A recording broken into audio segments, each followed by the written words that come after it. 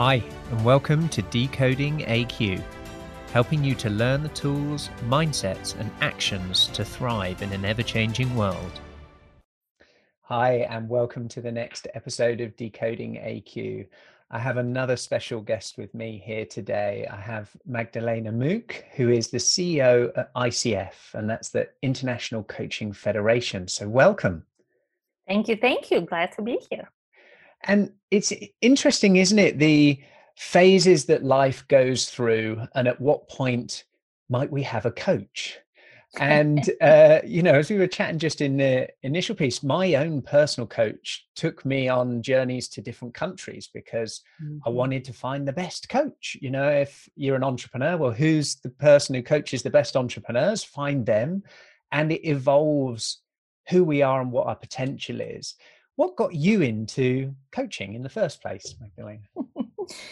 Yeah, in the first place, it was in fact the job opportunity. I have been with ICF for almost 16 years, which is a little scary, but I wasn't hired for my coaching abilities, mind you. I was hired for my association management skills and international relations.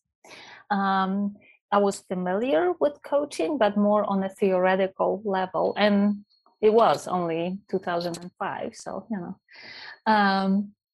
but very soon after, I was afforded the ability to work with a professional coach, and it only came natural that very soon after I was trained as a coach, and I continue my training as a professional coach. And so there was a work-related opportunity to engage with coaching.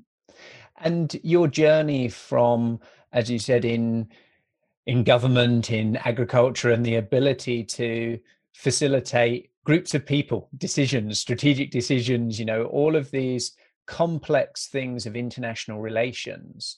I guess there's a lot of similarities in coaching. We're dealing with complex people and humans and then teams and organizations. And how does a international coaching federation differ from, say, potentially regional or individual ones? What are some of the, unique aspects of having one that's so vast and so diverse across lots of different countries and things? What's the benefits of those things? Yeah. So right now we have about 45,000 members in over 140 countries.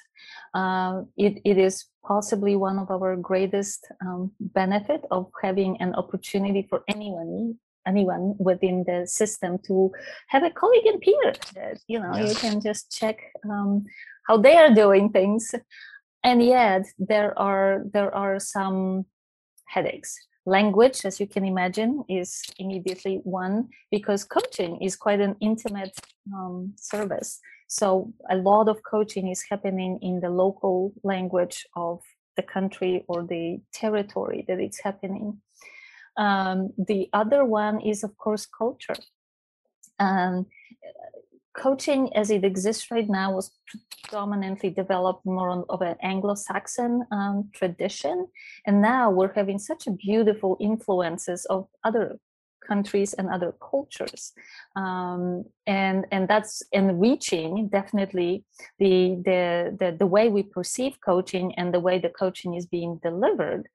And yet, if you try to be a global standard for the coaching profession, that creates some interesting conversations to be resolved for the good of the profession. And naturally, you can imagine the code of ethics is also something that we don't want it to be bland. We want it to be enforceable. And yet, how do we make sure that we're respectful of multiple cultures, multiple countries, laws, and regulations? So never a dull moment. That's probably what describes ICF. But again, richness of opportunity to see how coaching is being developed, evolves, and is being applied in different parts of the world is just phenomenal. I guess that insight, an organization 25 years old, and you've been there, nearly 16 years, that evolution to understand what has worked, what's working today, and what will work tomorrow is a continual cycle that every organization goes through. And what are some of the challenges and some of the maybe stories of where there's been shifts and changing in the coaching, whether it's the policies or best practices or the ethics that you've seen over that decade and a half of how coaching has changed? Yes, definitely many changes, I think, for the better. Yeah. As it is a young profession and we're still evolving, we're still learning. We are learning from other disciplines that are supporting coaching, that being, instruction design, that being neuroscience, medicine, psychology, psychiatry. So this is quite rich. And yet, when I first started with ICF, such concepts as internal coaching was not very much talked about. And now we know a lot of organizations employ internal coaches. The term manager and leader using coaching skills, now the fastest growing part of the coaching continuum, that didn't exist. Things like supervision, things like group or team coaching, those simply did not exist.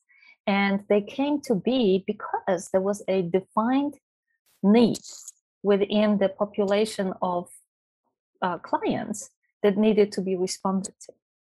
So I think that this is a beauty of the agility of the coaching profession. You mentioned ethics. The code of ethics, our code of ethics is reviewed every 3 years. It's religious, every 3 years, because it is such an important document, not to coaches alone, but to the clients, what to expect, what to ask for, what not to agree to in the coaching relationship. So we really want to make sure that the code is very much up to date, because one of the, I think, most important things that any organization and association needs to look to is to be relevant. And that relevancy comes from being very attuned to what is the circumstance, so what are the circumstances in the marketplace. So one of the key challenges then for the coaching industry or any industry is, as you say, to remain relevant and to be able to change and adapt, to let go of something as much as it is embrace something that's coming, that's new. What do you see as the key opportunities for coaching in the future? What's coming down the line? What are the things that are being worked on that we might see trickle down across the coaching industry? If I describe, a question of what's the future of coaching, how would you describe that in your view? First statement is that the future of coaching is bright. And it is, because another phenomenon that we're observing is that coaching, starting maybe even a little bit remedial, quickly became more of a developmental, professional development or performance development tool. And originally also afforded maybe only to a top level individuals in organizations. Now, our own research with Human Capital Institute points to the organizations that are becoming strong in their coaching culture. And one of the elements of the coaching culture, strong coaching culture, is that coaching is available to anybody and everybody within the organization.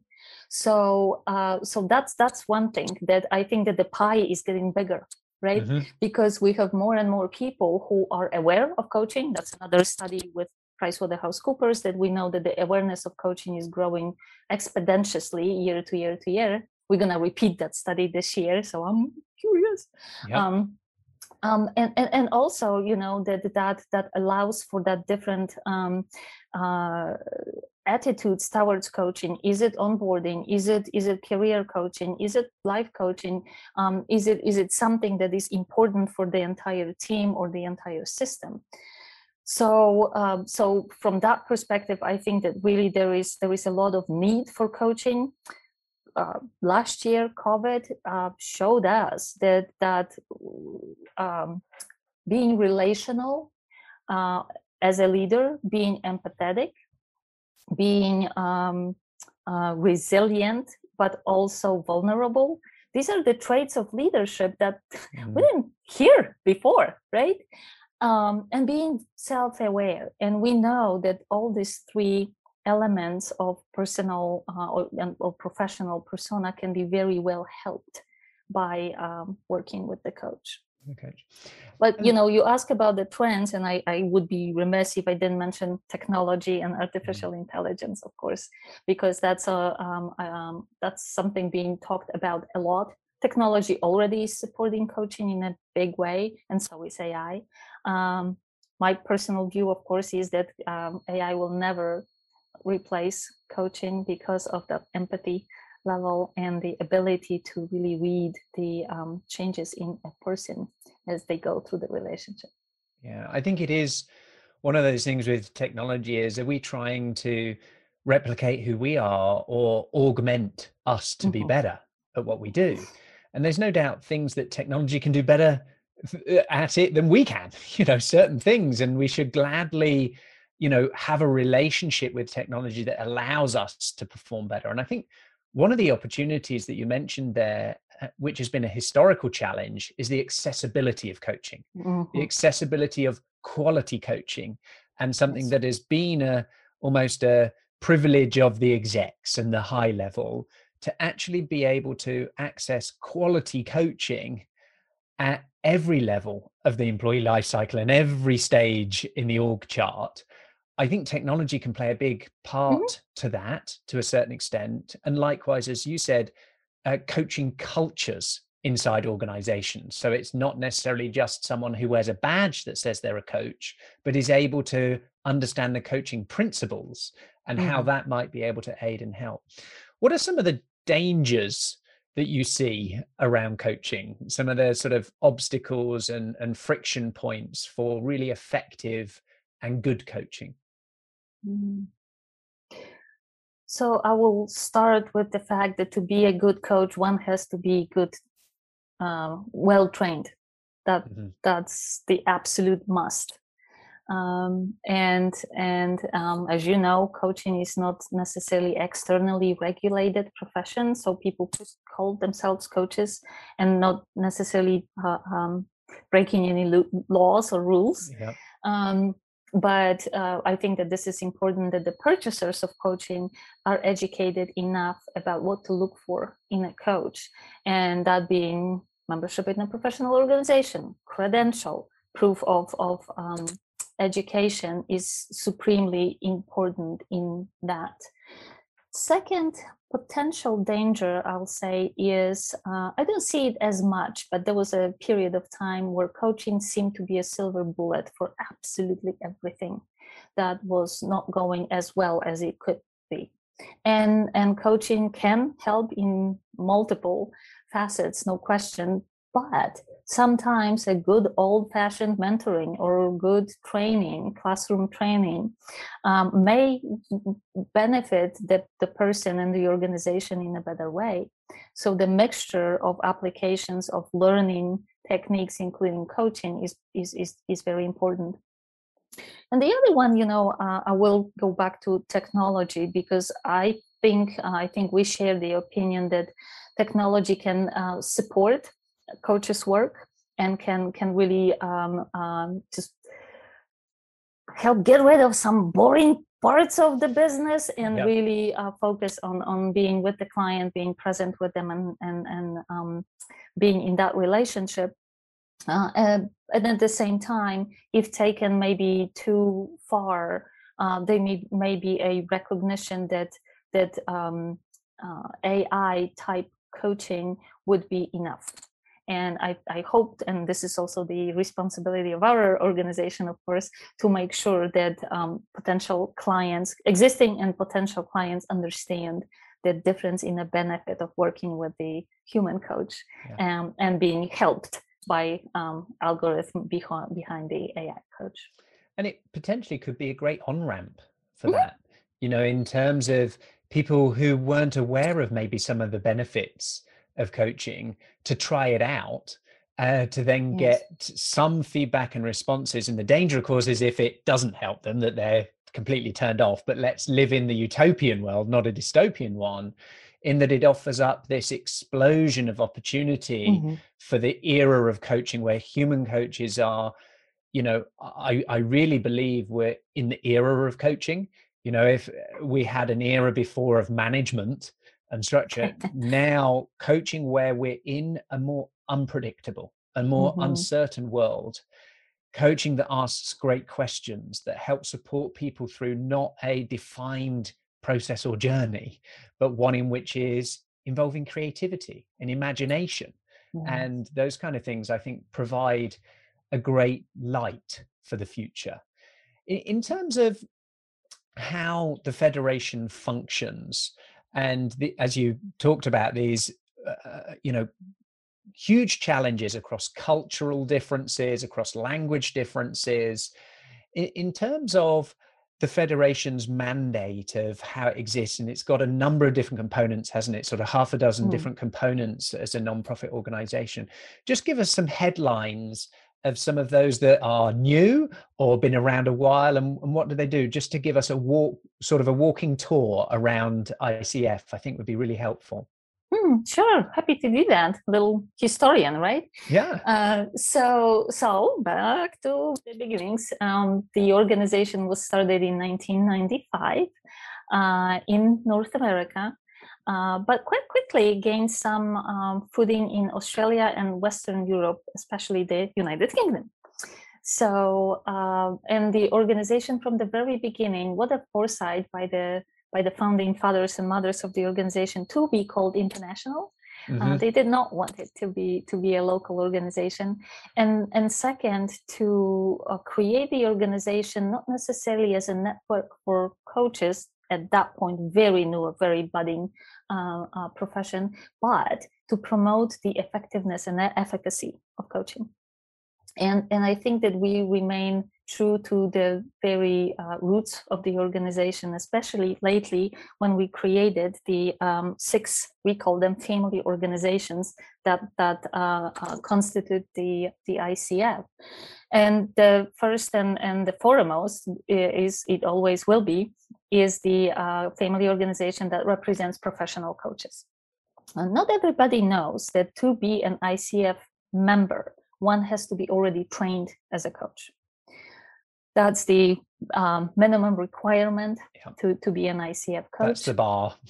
Yep, that's the bar. And believe me, I did live through the time when we proposed that bar, and there were some very spirited conversations around that, partly from the perspective of, are we being inclusive of people who are interested in coaching? And we said, you know what, interested in coaching, we can fulfill their interest in other ways than being a member of a professional organization. But that's yet another sign of evolution of the organization. So professional coaches, we make sure that they are well trained, well prepared, that they get resources they need to run an effective and successful coaching business. Then the second longest existing part of the ICF is ICF Foundation, which was created to be more like a charitable arm of the ICF and offer primarily pro bono coaching in social progress organizations so they can achieve greater social return on investment in their activities. Two other activities that we've been known for is the approval of coach training, and that's another family organization. So they make sure that the curricula for our coach training providers are adequate and, again, reflective of what's relevant in a coaching profession. And they almost hand over those people to the coach credentialing and standards family organization that is responsible for ICF credentials. And again, I think that it is important to know that ICF looks into two aspects of our credentials. One, of course, is the content. What is the skill set? What are our core coaching competencies? But the other part is that we, in our processes, are following the highest global standards for credentialing. and that's ISO standard 17024 for organizations offering credentials to individuals. So these are very hand in hand, but parallel steps. So we really do offer the gold standard in coaching credentials. And finally, two babies to their family. One is coaching in organizations. And our own research started indicating that organizations are adopting coaching cultures. They are embracing internal coaching programs. They are embracing training for leaders and managers using coaching skills. So we thought that as a global organization, we should have offering for them. So when they get on this journey, they do it in a way that supports them being successful in as quick of a time as possible. And finally, the Thought Leadership Institute, as we said, coaching is still evolving, and coaching touches upon leadership, right? Upon human development. So where are we going, and where do we want to go, or where we don't? This is equally important question, how far we stretch before we break, and maybe we give birth to something else. And yet make sure that what we call coaching is coaching. Yeah, and it's that lovely poetic dance, isn't it, between exploring new and exploiting what exists, you know, in terms of propositions or thought processes. But overall, what I get a sense of is being able to give confidence to something that is challenging to understand, to discern, and unregulated. You know, so bringing that level of confidence that whether you are a coach or a buyer of coaching, you can come and gain those seals, those confidence, those areas of which you're de-risking the entity of that. But also, I think it's a wider, as you touched on at the end, in terms of a steering one of leadership of what's the vision. What, you know, if we can create a world in 5 years' time, in 10 years' time, what kind of world do we want coaching to play? You know, what kind of role in that world will it play? And I'd be fascinated to explore a little bit of your thoughts where we have all of these, you know, individuals, leaders, organizations dealing with everything from just surviving through to thriving within their life cycle of business. And some are going through such transformations and shifts and change that all they're trying to do is hang on to their seats of what they've got, let alone envisage what might be next. For ICF and the Federation and how you see coaching, paint me a picture of sort of 3 years, 5 years time. What would be a amazing environment for coaching to be in, and what role does ICF have in that? Well, we can go straight to the vision of the organization, which says that coaching is becoming an integral part of a thriving society, and ICF coaches are representing the highest quality in the profession.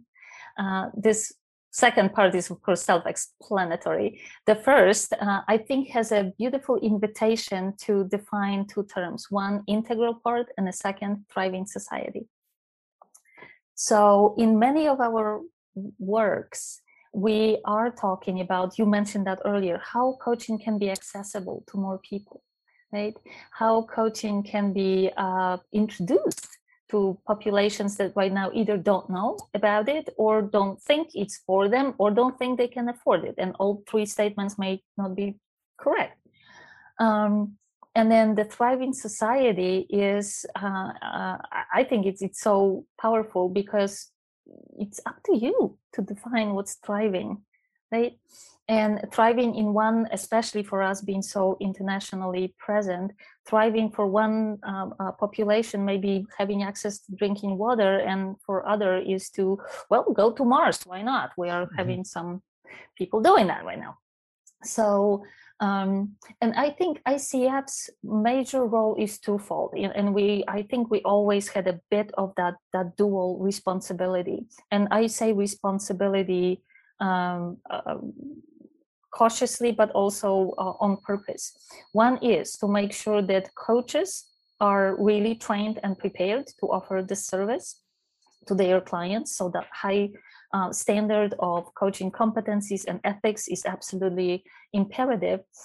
And the other one is that a general education of the population of what is return on investment, or we have another index, which is return on expectation. How coaching can help, how coaching can be useful. And again, don't use it as a silver bullet, but be aware that this modality exists. And it could be very helpful or useful at any different stage of individual, personal, professional path, but also for organizations, larger systems, regions, countries. Okay, here we go, the planet. Yeah. And last thing I say is that in the work of the foundation and also Thought Leadership Institute, we decided to follow the framework of the United Nations 2030 Sustainable Development Goals. So that in a way shows us that picture of 17 areas where humanity is badly in need of help, and we do believe coaching can. It's funny you bring that up because it makes me smile. My background, Magdalena, was in brand and marketing.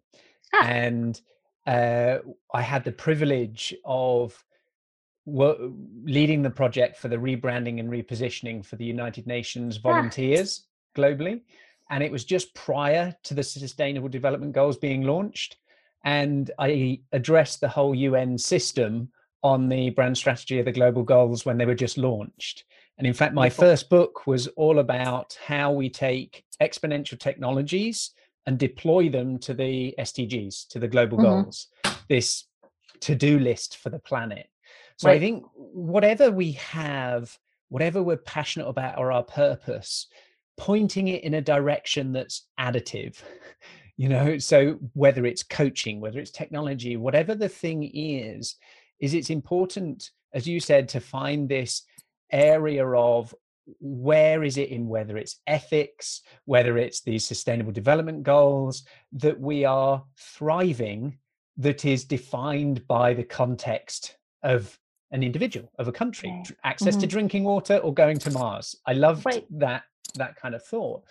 And the other part for me that resonated when you were talking there was about this, even what is coaching, and you invited this opportunity of an integral part. And that opens up this huge opportunity for this operating system to have counseling, to have learning, to have training, to have all of these elements that allow us to move forward, that allow us to have a better future than past. And I think that's very, as you said, intentional about the responsibility, that both with caution, but intent in the same, that by it being integral is that it's at the table. It's at the strategic table of change, of coaching. It's not to fix something afterwards or that happens in a silo in a room. It's at the grown-ups table. And I think now is the era where coaching is at the grown-ups table of every organization. And I think the challenge, and we've hit on it a few times, is to make it accessible and the reach.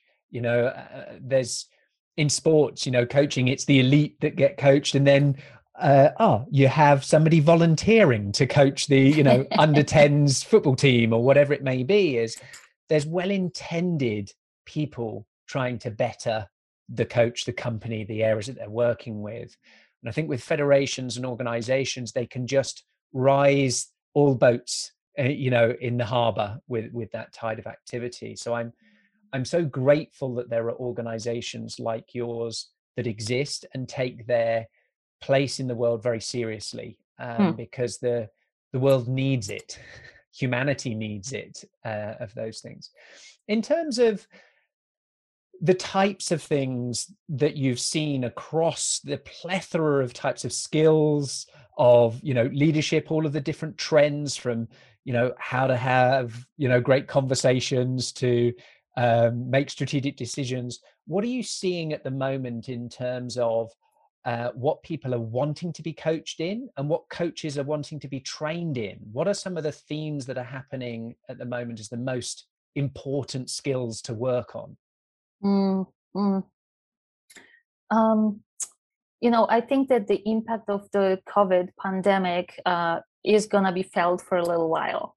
And I don't necessarily think that perhaps the list of things people want to be coached on would be completely changed or has been completely changed, but maybe the pace accelerated a little bit. So we saw a lot of resilience requests. How to be more resilient, how to be a leader when your mind is frankly with your sick parent or whatever that might be. So how to be present in a way that you can offer leadership traits to people who maybe never been through circumstance like that. I look at my own staff, and our staff is young and vibrant, and I realized that many of them never in their life went through large, mind you, universal and global, but even more localized difficulty like we did with COVID. They don't even remember 9/11, which probably is last in the States, that would mark such a circumstance. So it was like, how are they supposed to be resilient? Yeah, the muscle this is was their dormant. First, right? Yeah. It's their first experience. So resilience, definitely, presence, definitely, something more practical showing up would be how do I motivate virtual teams, remote teams? So this new way of work is popping up quite a bit. But also, not surprisingly, again, burnout. And that has several facets. How do I know burnout? How do I deal with burnout? Or how do I prevent burnout in my staff? So these are things that are definitely popping up. What we see on a coach's side, training, I think the resilience is still showing up there, but also more so into team coaching, group coaching. This is even more important now when the teams may not be physically together for their work. So we see quite a bit of that requests. Late last year, ICF issued the additional core competencies for team coaching to help out in this situation as well. And this is, I hereby declare the bias, but I think the coaches need to take care of themselves. Yeah. This is not a new theme necessarily, but I think that, again, the pandemic really, really showed it, that coaches are very good at asking people to take care of themselves and not very good at doing it themselves. It is a human downfall, isn't it? I think, was it Gödel's law that it talks about you can't see the label of your own jam jar when you're inside the jam jar.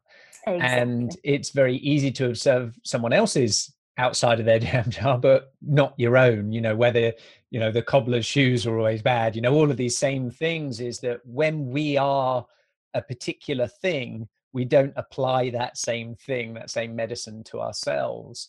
And I'm delighted you brought that up, because it's so important. And it reminds me of the reality on airlines when the oxygen masks are deployed. We're told to put it on ourselves first before the children. So if we're a coach and we aren't putting the oxygen mask on ourselves first, how can we serve? How can we serve with presence? How can we serve with our best selves for who we're wanting to help or shift and move? And I think making the space and time for that is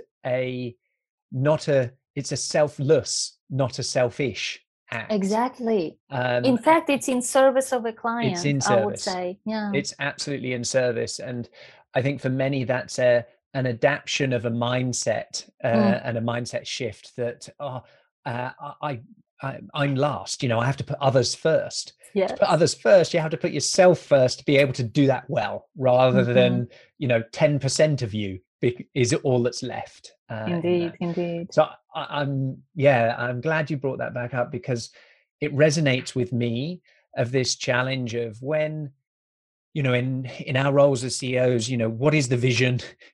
How do we curate, multiple collaborations and partnerships to deliver on that vision and give people the environment that fosters creativity, that fosters wellness, and this shift between just activities to becoming part of the operating system. Yeah. And so that integral part that coaching can play is it becomes part of the operating system, not to be called in when there's a big opportunity or a big challenge or something's gone wrong, but it becomes part of the breathing of work, of the future of work. And for me, that's the sort of vision that I see, is that coaching becomes part of the great breathing of organizations, of those things. In fact, yeah, definitely. And that is another, as we said, the word is stretchable. For some, integral part means everybody's got an access. Yeah. Right. For others, it may mean everybody who wants to be a coach can. Others would say everybody is adopting coaching style of whatever they do. So that there, or as you just suggested, that coach is available as a part of the general canvas of person's activity, and not only and not only just deployed, if you will, when need be. Yeah. So again, I think it's a quite nice wording of something that may mean different things to different people. Yeah. And that's the beauty of it, isn't it? Of those things. And you've just gone through a rebranding at ICF and that opportunity to be very intentional and relevant. And that's a continual thing to reevaluate and to have the bravery and courage to say no to things and say yes to other things.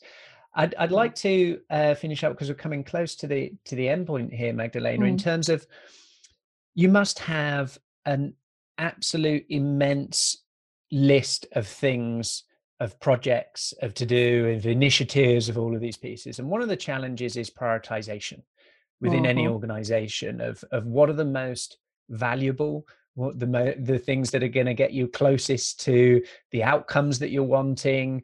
And of course, we're now got multiple stakeholders within any organization of these things. Yeah.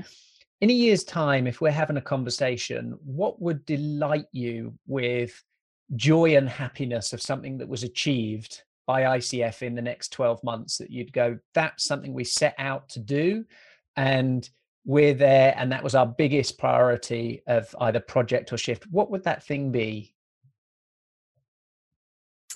I would you dangerously did not give me a limit, so I'll go with 3.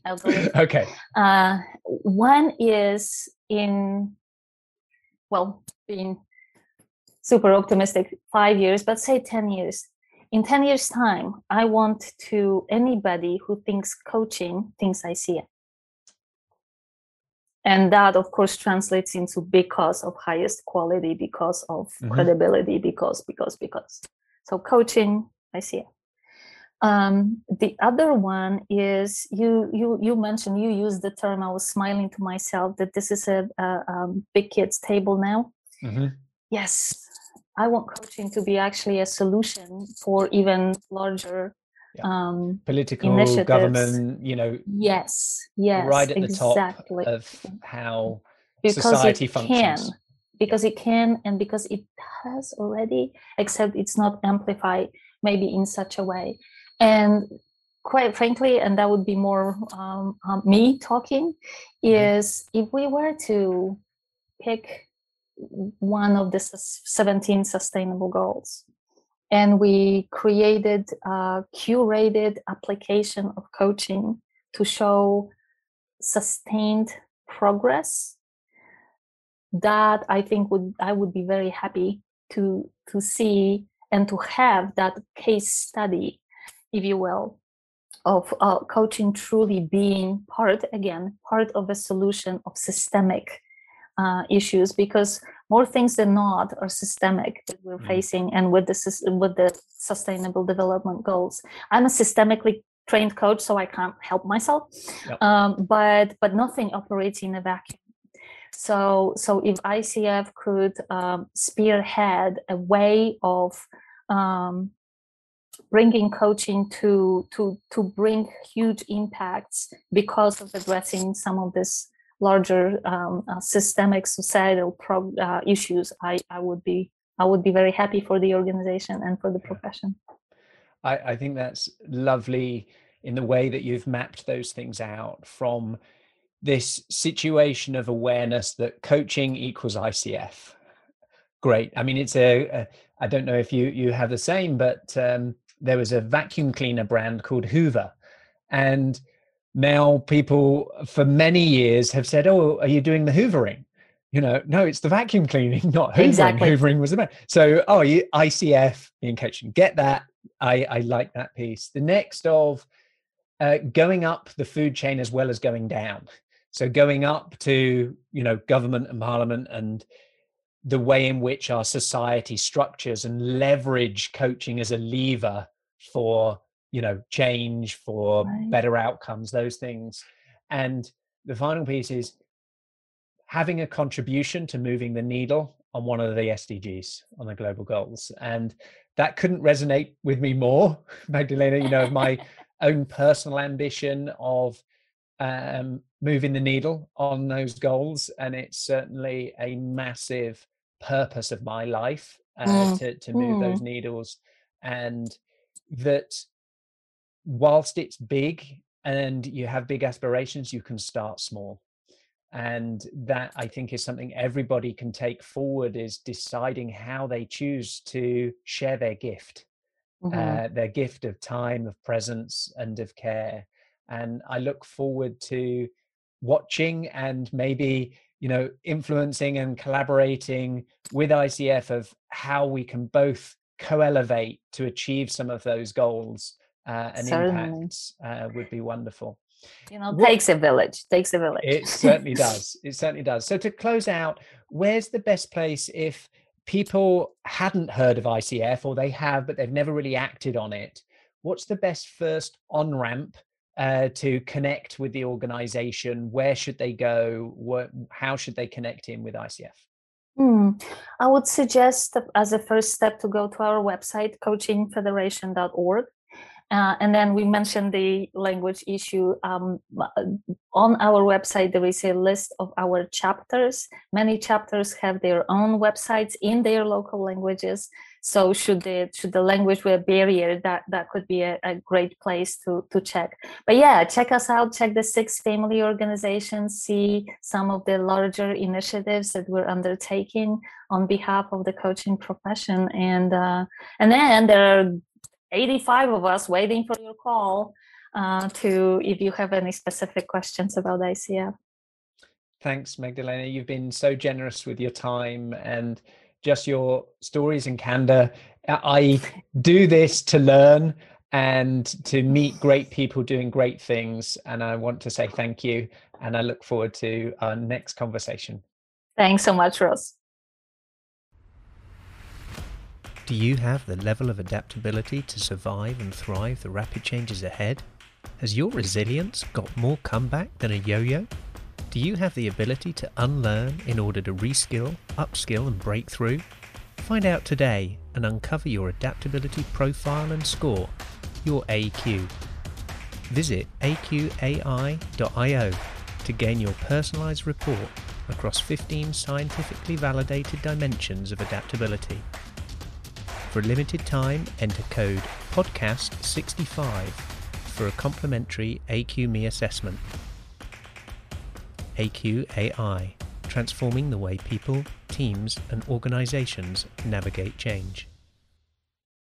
Thank you for listening to this episode of Decoding AQ. Please make sure you subscribe on your favorite podcast directory, and we'd love to hear your feedback. Please do leave a review and be sure to tune in next time for more insights from our amazing guests.